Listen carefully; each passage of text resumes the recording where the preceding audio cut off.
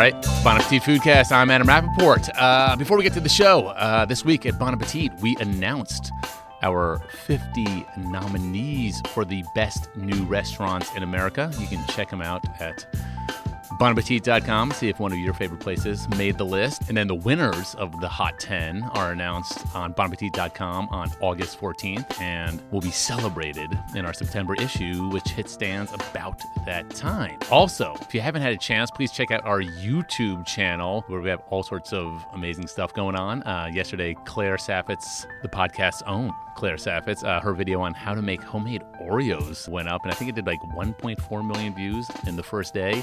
Also, Alex Delaney, who's been on the cast a lot, he went to Buffalo and ate like 86 buffalo wings across 12 different places. Find the best buffalo wing in all of Buffalo.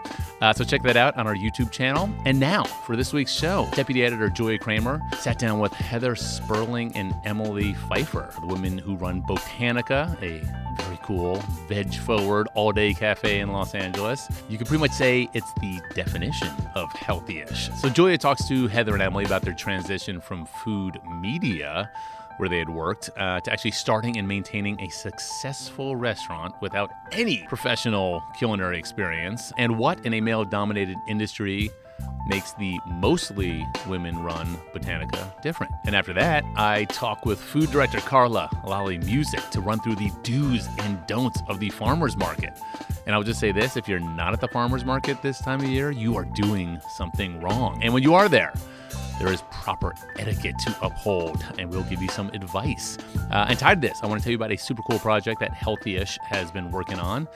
It's called the Farmers Market Challenge. For the month of August, we will be celebrating peak season produce by providing 10 recipes for readers to cook, each built around one all-star fruit or vegetable. Think tomatoes, watermelon, summer squash, plums, corn, all that stuff. And the challenge is to cook through each of them. You can check it out and find more details on bonappetit.com/Farmers Market Challenge. Finally, something real quick before we get to the show. For those of you who missed it the first time around, I want to tout a cool offer for all of our podcast listeners out there. We are offering a 1-year subscription to both the print and digital magazines of Bon Appetit for only $15.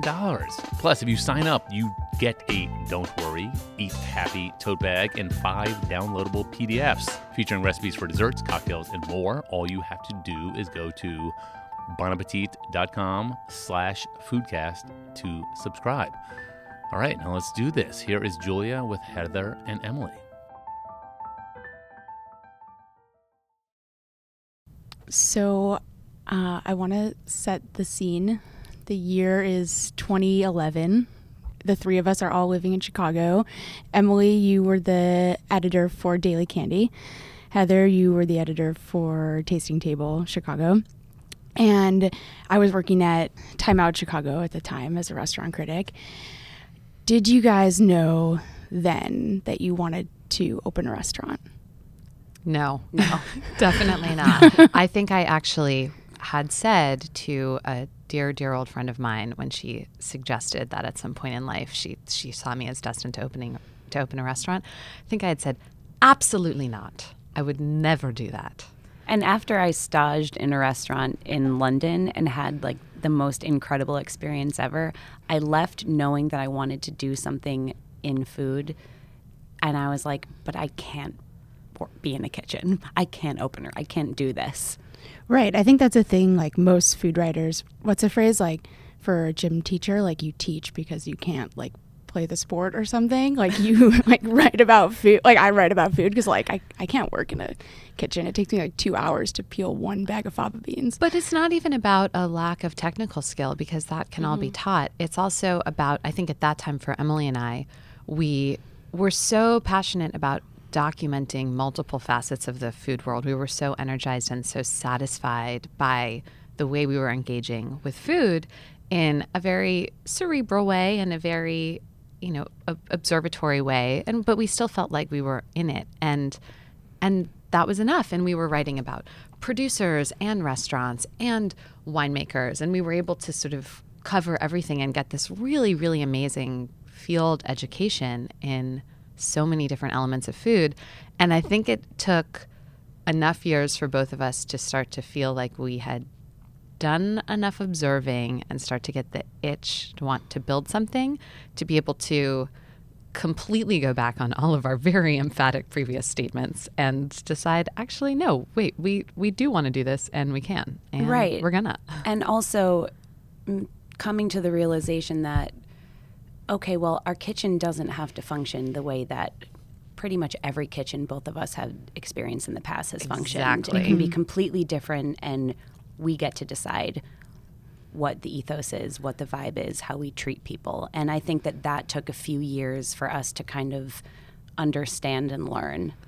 And what do you mean when you say that? Like, what were the core things that you were like, all right, if we're going to have a restaurant, it's going to be based on these sort of principles, not these aspects of the restaurant industry that we find so like alienating or unacceptable or whatever it might be? Yeah, we knew that if we were going to have a restaurant, it was going to be a place that was primarily focused on nourishment, both on the plate, and that very much informs the particular type of food that we make, but also in the way it functioned as a business, and that it was going to be a place whose foundational values were to be healthful and respectful and happy. And, you know, to say that wellness has not historically been a part of the restaurant world is really an understatement. And we knew that and it took a while for us to figure out that this was even possible for whatever reason. But once the light bulb went off in our head, we realized we think that we can build a place that incorporates healthfulness and happiness and balance in every aspect of the business. And that's, you know, after years and years and years of observing the restaurant world, we can say that's not the norm. But once we started thinking about that, we actually became pretty insanely motivated to make it happen, and went from saying we would never do this to we are going to do this. There's no other option. There's no other option, and we're going to make it happen, and we're going to make it great. I think also just looking back to that period of time in Chicago, it was almost like an exceptionally unhealthy time in restaurants. It was like peak pork belly, bone marrow. Like, you couldn't go out to eat without feeling terrible about yourself the next day. At least that's how it felt. Yeah. And it also was a very, very, I mean, the restaurant industry continues to be incredibly male dominated to this day. There are some incredible women working in Chicago, to be sure, and every major city who we look to as amazing sources of inspiration. But, you know, it also, Chicago is there are lots and lots of men running kitchens and running restaurants. And even some of the women-run restaurants in Chicago have a bit of a masculine vibe. And Botanico is in many ways a reaction to that, not just in Chicago, but all over the world. But it was, you know, the food that we were eating in 2011 was pretty heavy. The service was so warm and professional and thoughtful, but also sort of masculine. The spaces were masculine.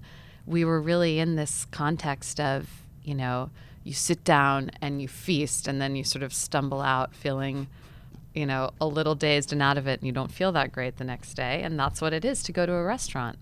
So did you feel like you could open a place like Botanica in Chicago, or did you feel like you had to get out and do it in another city?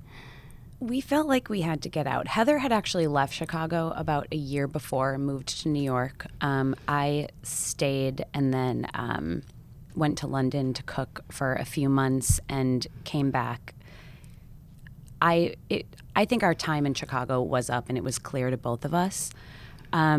We talked so much about where we thought the best place was to open Botanica, and Chicago was crossed off the list pretty quickly. And not only because I was really ready to leave myself, but because New York felt like the most obvious place for us to open, actually. Like in the very first conversations we started to have, it was where our network was. We knew there were fantastic producers here. It just felt like it was where everything in the food world was happening. And then somehow California entered the conversation.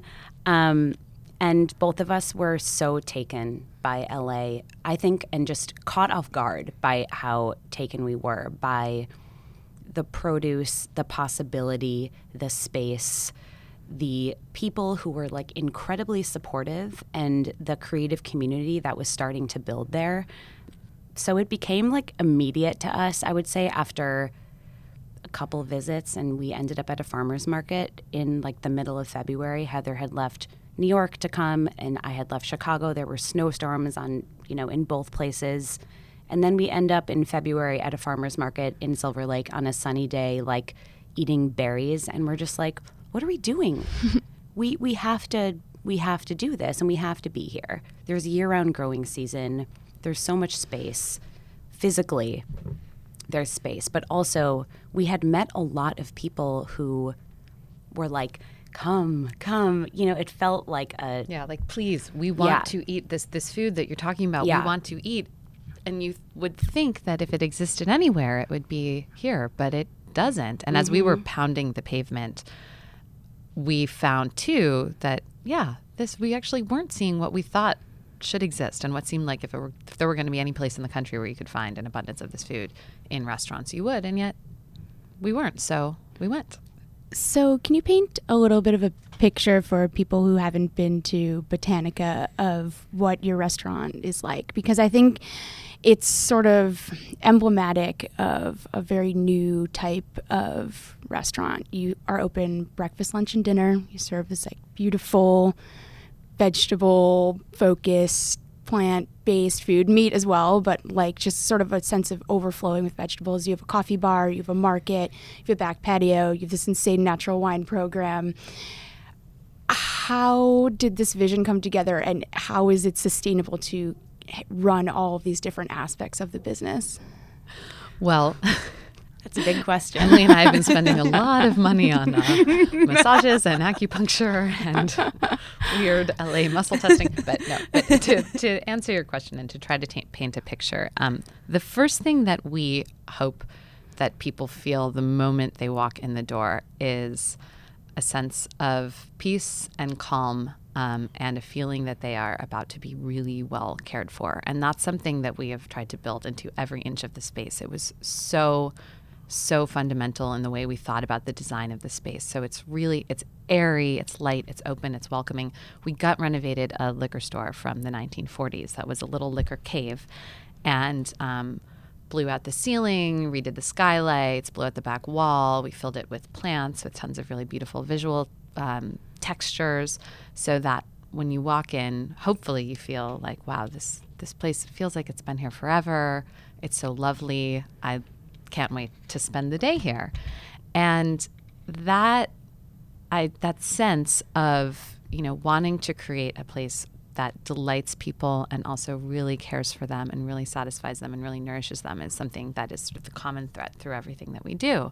So what that means with the food is that it's food that we think is very ambitious and exciting and creative, but also has a bottom line of wholesomeness and healthfulness. And so we like to make food that's very, very colorful, that's really abundant, that, as you said, stars vegetables. And we also use some really beautiful wild Pacific seafood and really, really well and thoughtfully sourced meat.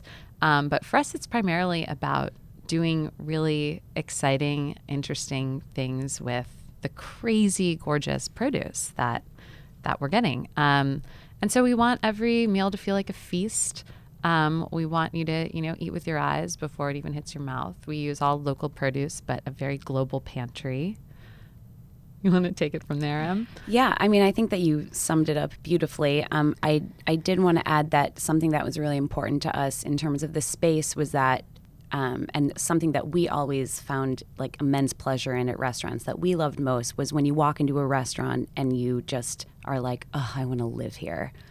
And we wanted our restaurant to feel like walking into somebody's extremely well-designed home, not completely literally, but just in the sense of comfort and care and thoughtfulness and attention to detail. And I think that it also comes through in terms of the warmth of our staff. Our staff is very much a family, and we have a sea of regulars who come in multiple times a week who have relationships with our staff. And it's an incredible sense of warmth and community that has been built over time. The food on the plate, it's everything that Heather said. And also, I think that something that's really been important to us is that you can create ambitious food that is also like really craveable and doesn't alienate your audience. And you can create ambitious, creative, exciting food that people want to eat every single day. It doesn't have to be over the top and weird in order to make an impression on somebody. It just needs to be delicious and interesting and exciting enough to make somebody come back. Yeah. I mean, this food very, very much came out of the way Emily and I were cooking together at home. I was eating at restaurants 8 times a week, and when I wasn't eating there, I wanted to be eating beautiful, interesting food, but food that also sort of made up for the lack of nutrients and the sort of lack of attention of a very particular food group. Vegetables. Heather and I have eaten a lot of salads together. A lot of salads, but it's not just salad food. No. But in terms of the coffee program, the tea program, the wine program, you know, we always like to say to our staff that every inch of this space and every second of someone's experience in here is an opportunity for us to convey our values. And so that means that to me is sort of a fundamental element of our hospitality. And so that means that, of course, the coffee program is going to be incredibly thoughtful and exciting as cared for as any other element. Of course, the tea program is going to be sourced from people who we respect and think are amazing, and that are all going to be brewed to a specific time, and the service vessels are going to be beautiful. And it's like, I think when you have such a multi-pronged, complex organism as a restaurant, and especially as one that's open all day, serving multiple meals with all of these other programs, wine, cocktails, et cetera, you can't let any of it slip. Otherwise, everything else will stop slipping. You have to make sure that each of these programs are being executed at the top of their game, because otherwise your staff is not going to take it seriously. The people who come in are not going to take it seriously. It's like it's really amazing, and it's been so satisfying also to be able to, funny enough, like as I was saying earlier, when we were writing about food, we loved being involved in all these facets of the food world. So we ended up building a place somewhat strategically that would still enable us to be in all of these facets. And I think it makes it a stronger experience too. I mean, like, I think every restaurant that cares about its food should have a great tea program. It's not that hard. There are a lot of tea purveyors in this country who will literally just come and do it for you if you don't know how to do it yourself. And we're seeing more and more of that in the restaurant world, which is so exciting. So I want to go back to something that you said right at the beginning about massages and muscle work. And you guys spend a lot of time caring for your staff, caring for your customers. I get the feeling that you are pretty much always there, hands-on. Yes. So how do you take those moments to make sure that you yourselves are still standing and okay? I mean, for the first 6 months, we didn't.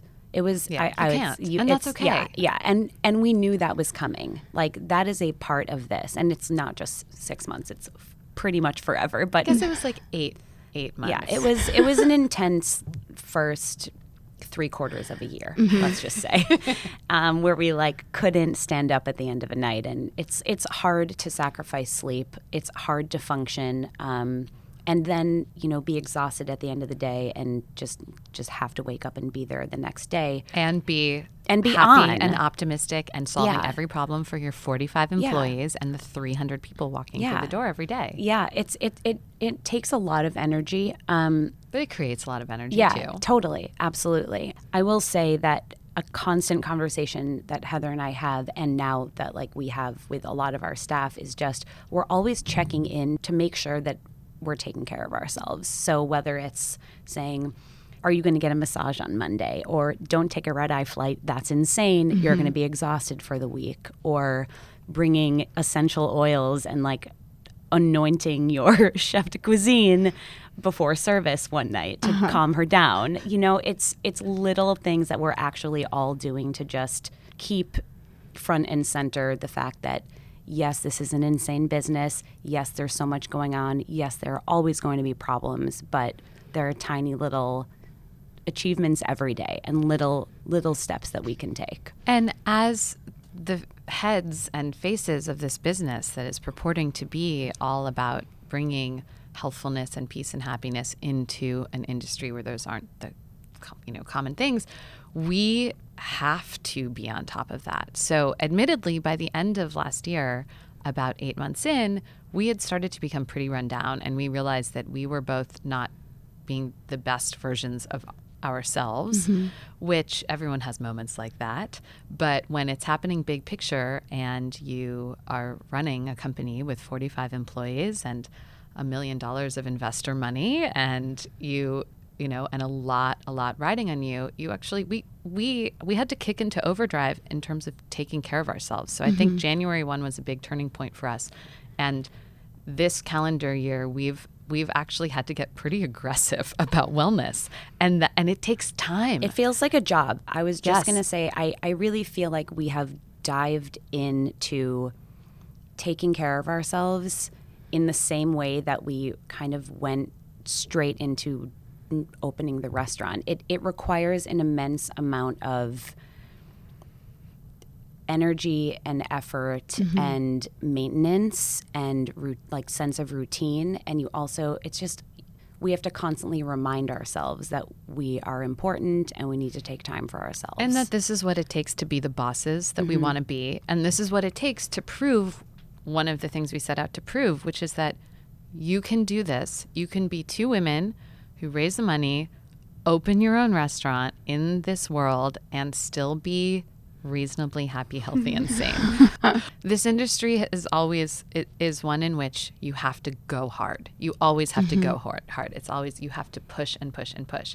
And what we're trying to figure out how to do is go hard with taking care of ourselves. And, it's a really different perspective, but it's the same, just a little different. And go really hard, create something that has an amazing impact, that is really successful, not just financially, but also that, while also working really, really hard on building a great life day to day and big picture, and a great home for our staff. Right. And I think that that's obviously something people have been talking about a lot lately, about kitchen culture and the need to change kitchen culture. And you guys clearly came in with an understanding of that long before this long belated conversation surrounding Me Too and surrounding all of the sort of abuses that have taken place in restaurant kitchens and in front of house. And how do you run a kitchen that you can feel good about and that is a supportive place for your employees? So it's taken a while to get there.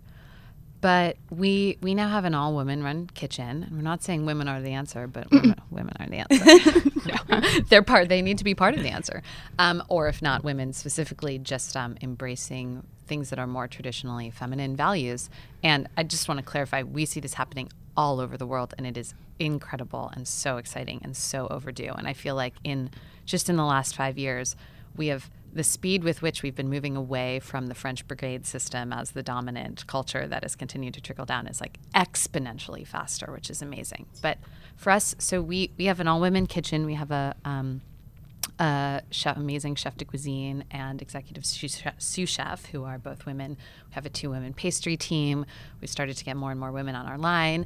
And we, of course, also have amazing, wonderful men in the kitchen, too, and also in front of house. And everyone who works at Botanica and who lasts at Botanica shares the desire to be working in a place that feels safe and kind and happy and friendly. And that's not to say that things don't get high octane at times. Services can get intense, things can go a little awry, but we don't yell. We say hi and how are you? And how so can nice I help to see you you? to everyone. We say, how can I help you? What do you need?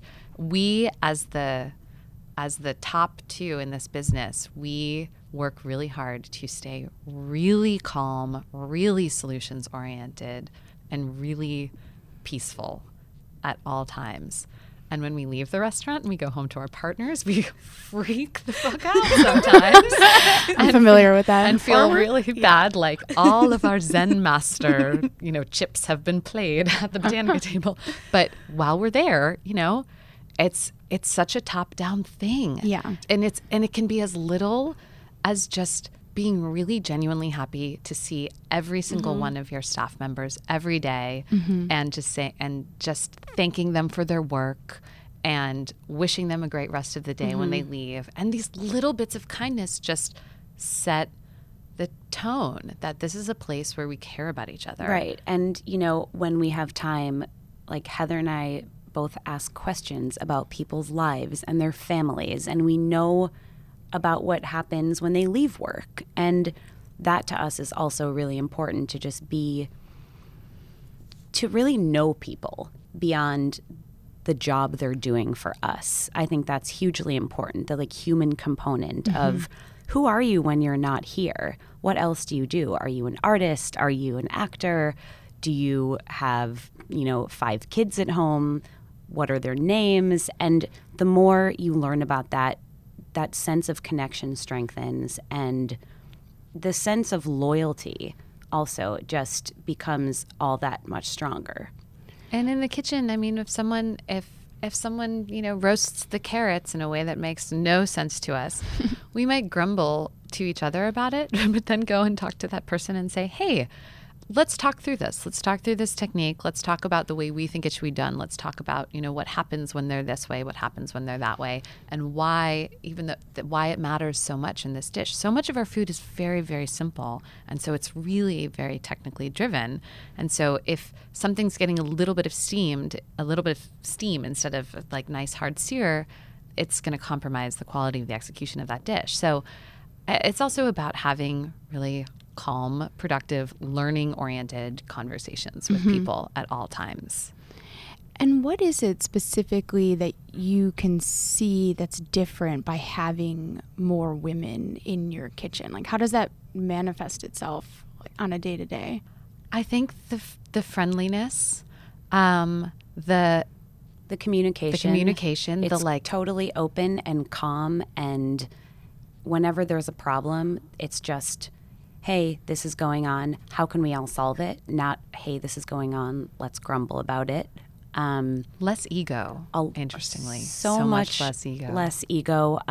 Very solutions oriented, less than problems oriented. A lot of laughter and a lot of openness in terms of,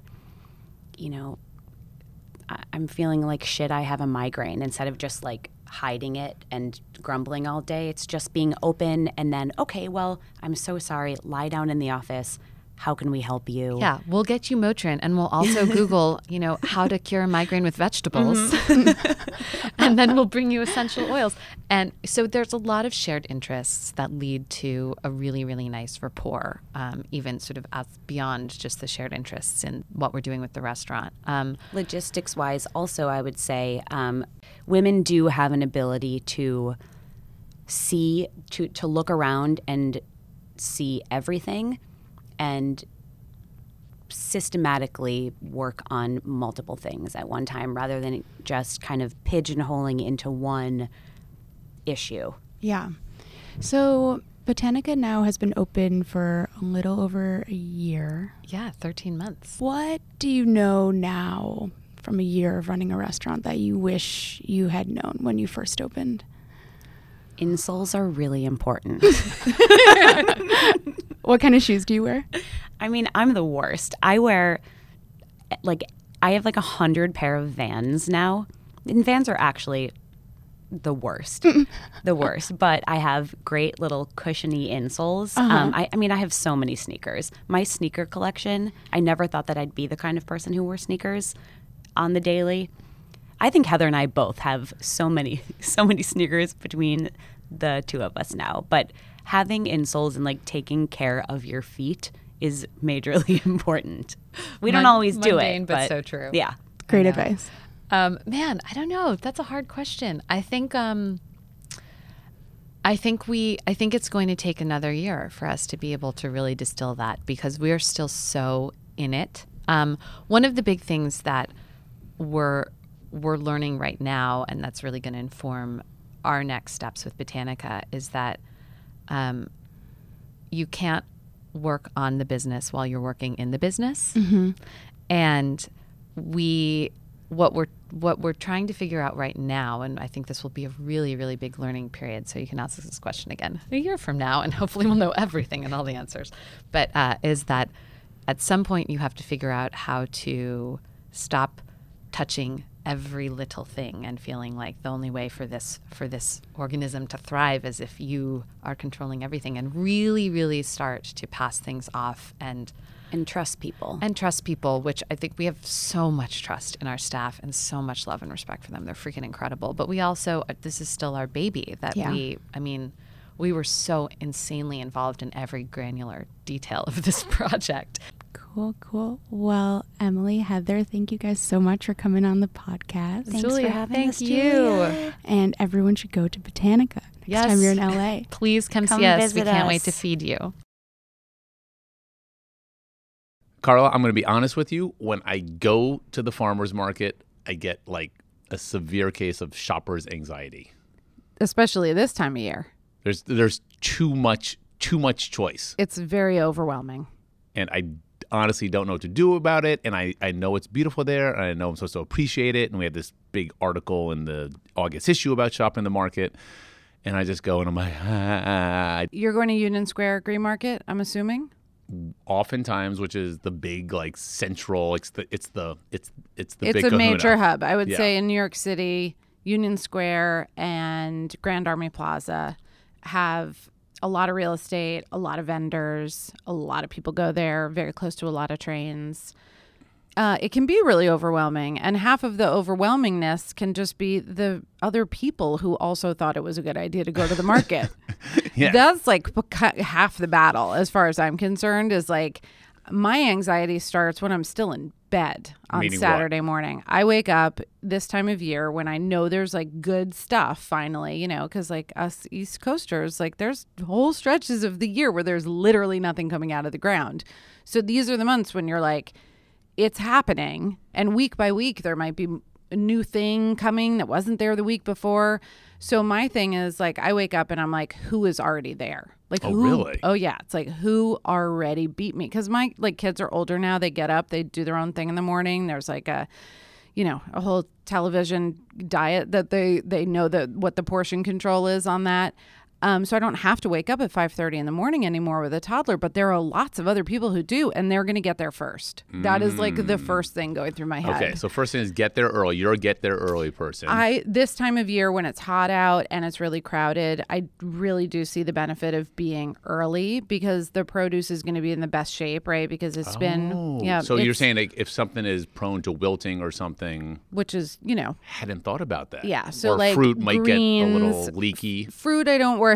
Gross. Fruit, I don't worry about as much, but like the greens, the salad stuff, the herbs, definitely things can fade. And this past weekend, I got there too late for. I think it wasn't currants, but there was some berry that someone was like, "Do you have any more, gooseberries?" And the guy was like, "Sorry, sold the last one." And I was like, I wouldn't have even known that they were here. They're good. They're sold out. They're in small supply. What time was too late?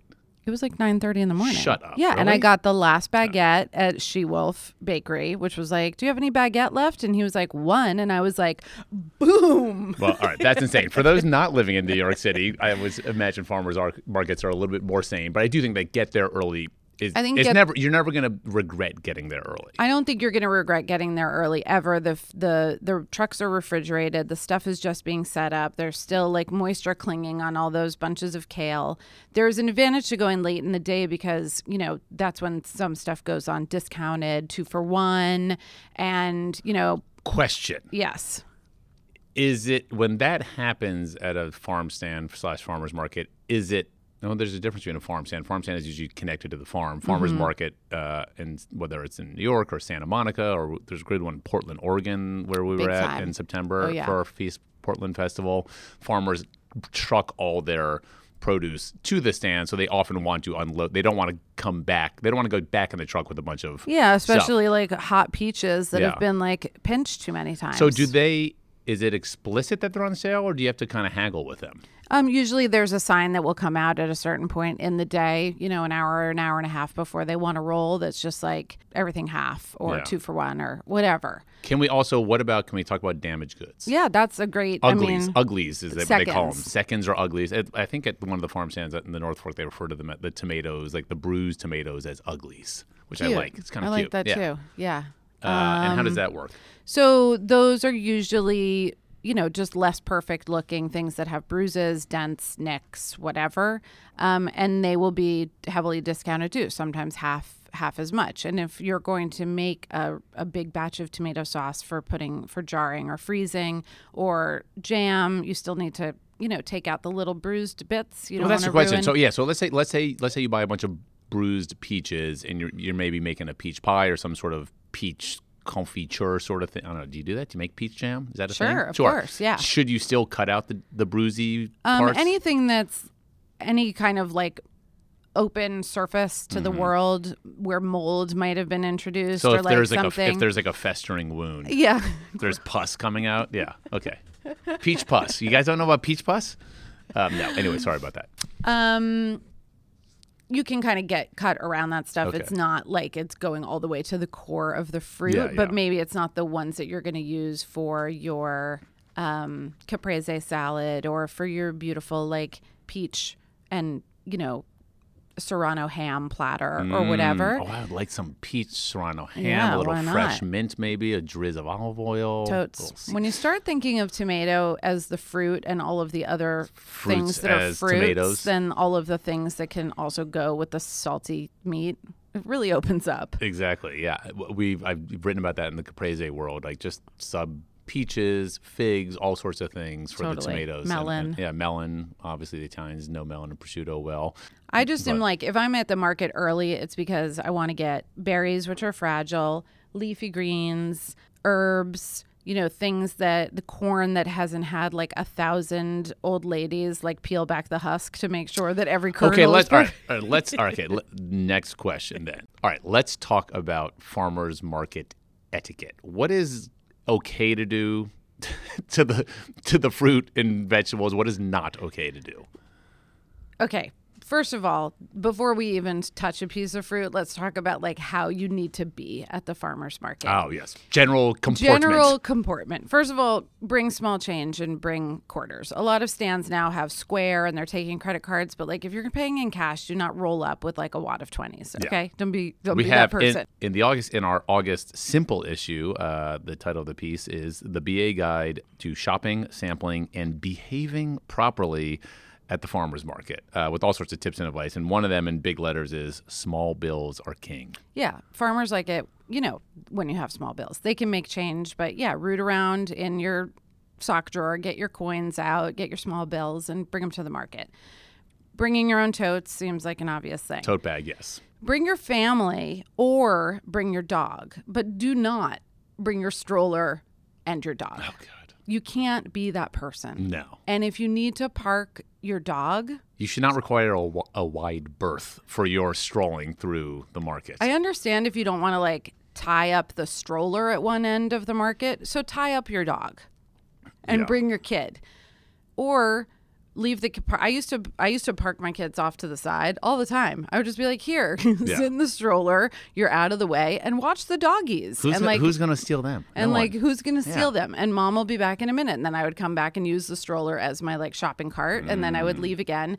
The people who are rolling through with like a German Shepherd and a twin stroller and like, I can't with you guys. And you also can't stop and start talking to each other when you meet up because now. When they just stand in the middle of the intersection, basically. It's like, keep it moving, folks. Let's go. And listen, you're not anti-kid. You're not anti-pet. No, I have both. Yes, you just know where they belong. Yeah, And out of the way. it ain't the farmer's market at 9:30 on a Saturday Like, morning. I am already worked up because I'm afraid there might have been like golden raspberries that the guy had a limited supply of, and like some other Yahoo who got up at 5 a.m. already got them. This is terrible. Let's say you're going solo to the market without your kids, without your pet, but you ride your bike there. Is it okay to walk your bike through the market, or should you also just like lock the bike up? I think you could walk your bike, but But why not lock it up?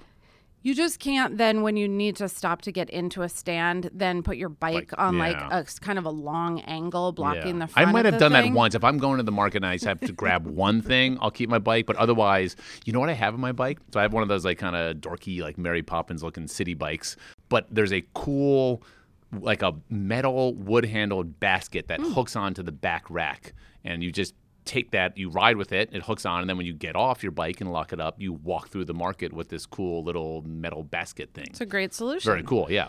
So that's sort of just like make yourself stealth, move through with purpose. This is like we got stuff to do. Yeah. We're shopping. So then when you get to a stand and you want to, one of the great things about being at the farmer's market is you do have an opportunity to taste before you buy. Like it's like part of the beauty. It's like an Taste unspoken, or at least look. That's why I've never done that whole, what's it called, Fresh Direct or whatever, where they show up with a giant refrigerated truck outside your house for like 15 minutes. Like I don't trust ordering stuff that I can't suss out first. Then that's fair enough. So you go to the farmer's market, and this is where you're getting the produce that, like in many cases, it couldn't even have been delivered on the truck because the heirloom tomatoes and the berries that were picked yesterday and sometimes still have like all the fuzz on, the outside of the bean and stuff like that. Like that's why you're there. That's why you make the trek. And it is completely accepted and acceptable to take a bite or two of things. So one of the things that I like... You're saying I can pick up a peach and take a bite and put it back? If I well, don't like usually I did do that as a small child. Like I would just take bites of all the peaches while my mom was shopping. She tells a funny story. And then like she was checking out one day and the produce guy was like, and also these. And all had like one bite taken out of them. No, usually apples, peaches, like larger things. But I can grab things. A berry. Of course. Yes. Or a sugar snap pea or, like Okay. something individual. I'm gonna say Carlo told me I could. You totally can. Yeah. The thing that you don't want to do, and a lot of places will put out samples. Yeah. So sometimes especially, they'll take, if they have a nice, beautiful sort of like a certain variety of tomato or something, they'll slice it up and put it on a plate with little toothpicks. Yeah. And, if there's watermelon and yellow watermelon and other kinds of melon, like they want you to know what it is so that you aren't like, I don't know what that is, and so you don't buy it. One of the things I like to do when I first get to the market, I definitely have my favorite stands because I go to the Fort Greene Farmers Market every week, but I will walk through from one end to the other and just kind of take a visual inspection. Like what's... Oh, I like that, that what's piece of advice that happening. says do a lap first. Yeah, because, some of the farms are way south of us in Jersey and Pennsylvania. Then there's farms that are like way north of us in upstate New York. And you can kind of see how the season like rolls through geographically. So this weekend, the guys who were south of us had corn, but the New York guy, like 100% was still in kohlrabi. I gotta say, and leafy greens. I'm kind of impatient. I'm the person who starts cooking before he actually reads the recipe through and then finds out he was supposed to like save half the marinade for the chicken or something and to put on afterwards. But I also have been the guy at the farmer's market, like, oh my God, there's strawberries. I want to buy strawberries. And I get them, and then I walk, 40 yards down, and there's the guy with like the strawberries that look so much better. And Exactly. I'm such an idiot. Why did I rush? And sometimes, you might find that 3 or 4 people have, this happened to me recently, sugar snap peas. And so I tasted like 3 or 4 different ones and kind of figured out pretty quickly that this one stands like theirs were the best. And maybe it was just like where they happen to be in the growing season or where they are geographically, or maybe that's their thing. They make great sugar snap peas. What's that recipe? The sugar snap peas with that yogurty stuff on the bottom? The buttermilk dressing. I just did that on Facebook Live. Explain so can you walk So us through that this recipe? is a great recipe. It's so simple. I just did it on Facebook Live. It's a Claire Saffitz recipe. You take basically a mess of sugar snap peas. I think it calls for half a pound. It doesn't really matter. This is super malleable. And you slice them thinly so that you can see inside and see the pea structure. Like a sort of a chiffonade. Yeah, you can go super, like she made them super, super thin, and that's very beautiful. But I think you can kind of do what works for you. Yeah. But the nice thing is that you can see inside of the pea, and also it's like introducing more surface area. So these were really small sugar snaps I was doing it with. And then basically you take buttermilk, and season that with salt and pepper and some grated garlic and lemon zest and lemon juice, and it just makes like a creamy dressing. You have a like little that bit on of the yogurt. bottom, and then the like this confetti of And the chiffonade peas get on tossed top. in olive oil, salt, and pepper, and some more of that lemon zest, and then they get kind of heaped on top of the buttermilk dressing. And the very creative name of this recipe, as I'm looking at our site, is called Sugar Snap Pea Salad. And there you go. Very easy to find. I love that recipe because you can use any kind of snap pea, right? So Yeah. when the sugar snaps like go away, and then the bigger beans and the runner beans kind of come later in the summer, they are all snap peas, and you can do the exact same thing with them. If you say so. Okay. I say so. Yeah, all right. So yeah, sometimes I'll take a bite around, and then I'm like, nope, this is like the primo sugar snap peas, or with this guy. Sometimes with strawberries, like some people have the little tiny wild ones, and some other people are growing a different variety. So you might find that there are 3 different types of strawberries, and it is worth kind of Getting giving these. everybody a little of your love, because then you're getting all kinds of strawberries. That's a good point we make in this article. It says it's okay to be superficial, and we have a radish salad, and it's like, yes, buy the 4 different kinds of radishes, the rainbow, the purple, the white, the green, all that stuff. So when you do make a salad or something, it looks as beautiful as it tastes. Right, because the rest of the year, the radish that you're going to get is the red radish that has its top taken off, and it comes in a little plastic bag at the supermarket. And it is and what that's it is. because they can get those year round. And then there are these moments when you're like, all the beans are here and all of the greens are here. Oh wait, so let's talk corn, because like corn is one of those treasures of summer, and for some of us in the colder regions, it's a short window, relatively speaking.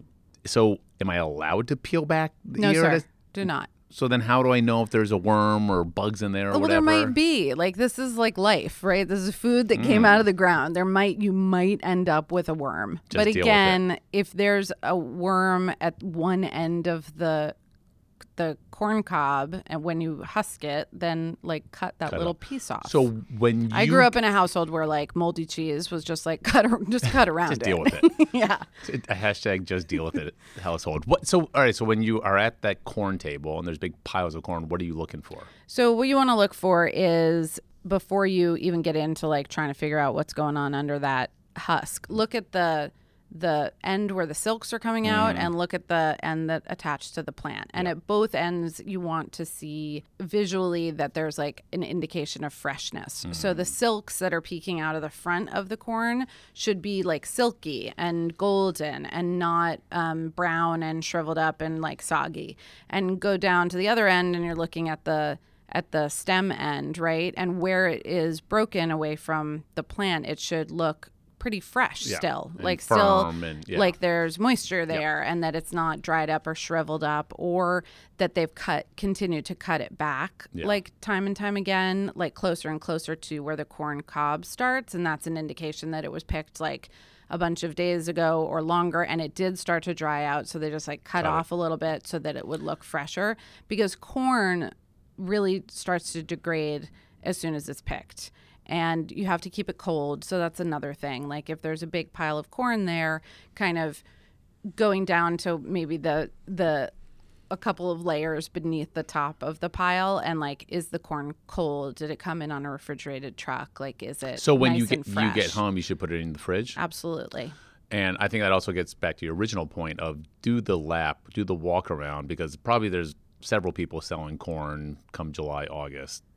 It's worth it hunting down the best of the corn. Which one is the biggest, the firmest, the freshest? And then another thing that you can look for is without pulling the husk back, because once you pull the husk back and you're like, wasn't really what I was looking for, and you toss that husked corn back onto the pile, guess who's going to buy that? Literally no one. Yeah. So that is just like you basically took a whole corn cob away. A sale. So what you want to do then on the husk is kind of run your finger over the outside of the husk and you can feel the corn kernels, and you can feel if they're shriveled up or if they're plump, and if they're touching each other or they're like shriveled up with gaps in between. So you can really feel you don't need to look at it. You can feel it. Do you have a thought on white corn versus yellow versus multicolor? No, I think that most of the corn being grown in the United States, or at least in our growing region now, is like they got rid of all the really amazing different varieties because American palates skew so sweet. So we get like 1 or 2 types. So the thing to look for is just maybe varieties. Ask what variety they're growing, because there's some that just are not just pure sweet. I think there was a moment when all the corn was just like, oh my God, it's so sweet. But corn used to like taste like corn. Now it tastes like, sugared cornbread. Okay, so this is my biggest issue with the market. Do you go with the plan, like, I'm going to get in there, I'm going to buy some corn, I'm going to buy some radishes, I'm going to buy some melon, and I'm going to buy some chili peppers and some cilantro or whatever? Or do you go, I'm going to go to the market this morning and I'm just going to see what looks good and get inspired? I err on the latter, and See, that scares the hell out of me. No, but this is my whole philosophy. This is where cooking begins. This is like where you have the opportunity to shop without a list and without expectations, and to decide on the recipe after you get what you get. Yeah, but then I get home and I buy all these like beautiful chili peppers. I'm like, oh my God, what am I going to do with all these? Or I get some, I don't know what to do with all this stuff when I get home. So, well, you work at a food magazine, so I just go on bonappetit.com and look up chili peppers. We've written quite a few articles for what to do with them. But I think like if you behave like this over time, you kind of learn your own habits and your pitfalls. I'm a disaster. Like, I shop the market until I literally can't carry the bags anymore, and I can just barely make it the 2.5 blocks home, and like my shoulder's getting dislocated, and I'm like, have to call my husband and meet me halfway because I like can't carry it anymore. I'm like, oh, I'm so glad you're here. There's a watermelon with my name on it. You have to go. And he's like, how do you? And then sometimes I get home and I look at everything and I'm like, oh, cool. So now I have to cook. Like, I have to get this going because you don't want to waste it. Yeah, but that's the thing, is I feel like sometimes I overshop. So and it's not like I can't just throw some stuff in the freezer. I'm like, oh shit, I got all that like melon I need to deal with. This is what you need to do. You need to decide on, this is sort of like when you go into any other kind of grocery store and you pick up the basket instead of taking a push rolly cart. When you pick up the basket, you're like, I'm limiting myself to like what fits in this basket. So bring the totes with you. That's like, this is the right amount of food. Simone and I are going to be home tonight and tomorrow. We have maybe 3 meals. See, that's another thing. I think you have to think about your week, because it's like if you go on a Saturday, Sunday, like, all right, we're cooking tonight, but we're not doing it tomorrow, and then we've got the work thing and this and that. So like, am I not going to cook at home again until Wednesday? And if some of the fruit, certain things are not going to last till Wednesday, right? And if you're super excited about something, then just sort of like go with that. You can put all your eggs in that basket, as it were, but kind of give yourself a limited amount of real estate so you can't overshop. Yeah. And then I think that's a good piece of advice. I'm going to dole out some advice. No, I'm not complimenting you. I'm complimenting the advice I'm about to give. Oh. If you buy a bunch of stuff, cook in order of durability or duration. That like, hey, the tomatoes or something, like, I should cook this tonight because these won't wait till Wednesday. But some cruciferous vegetable I can put in the fridge and it's going to be fine come Wednesday. Yes. So like, sort of plan your meals out that way. And which are most perishable, cook them first. Absolutely. And then there are some things that like never even have to go into the refrigerator, like the tomatoes. Like make a point of you need to just eat them. Or if we're in like Italy, nothing goes in the refrigerator. Exactly. Do you know they don't have refrigerators in Italy? They don't have ice either. No, they got none of that. No AC either. No. So just air. I think that's smart. And I think that if you get to the end of your day and you realize like, I blew it. Like, we're doing beach day tomorrow, and tomorrow night we're gonna meeting up with friends, and I have these 3 bunches of leafy greens that just looked incredible. I had to get them. Sometimes I don't even have room in the fridge. I'm like, what have I done? So in that case, something that has been cooked will keep longer than if it is raw. Yes. So in that, this has happened to me 1,000 times. So I would take like I would strip all the leaves off, and I would just huck like a head of garlic into a pot with a lot of olive oil and braise all of the greens, and then they're cooked and take up way less space, and they're not wasted, and they're in the fridge, and then you can find ways to use them throughout the week. They could be good for lunch. You can mix them into a pasta. Yeah, and they're just not going to go bad. They're not going to wilt. They're not going to be like crowding out your whole veg drawer. So yeah, think about it. Don't refrigerate your tomatoes. No, God, no. People don't know. They think that it keeps, so refrigerate the corn and don't refrigerate the tomatoes. Now you know. Now you know. Carla Music, thanks so much. My pleasure.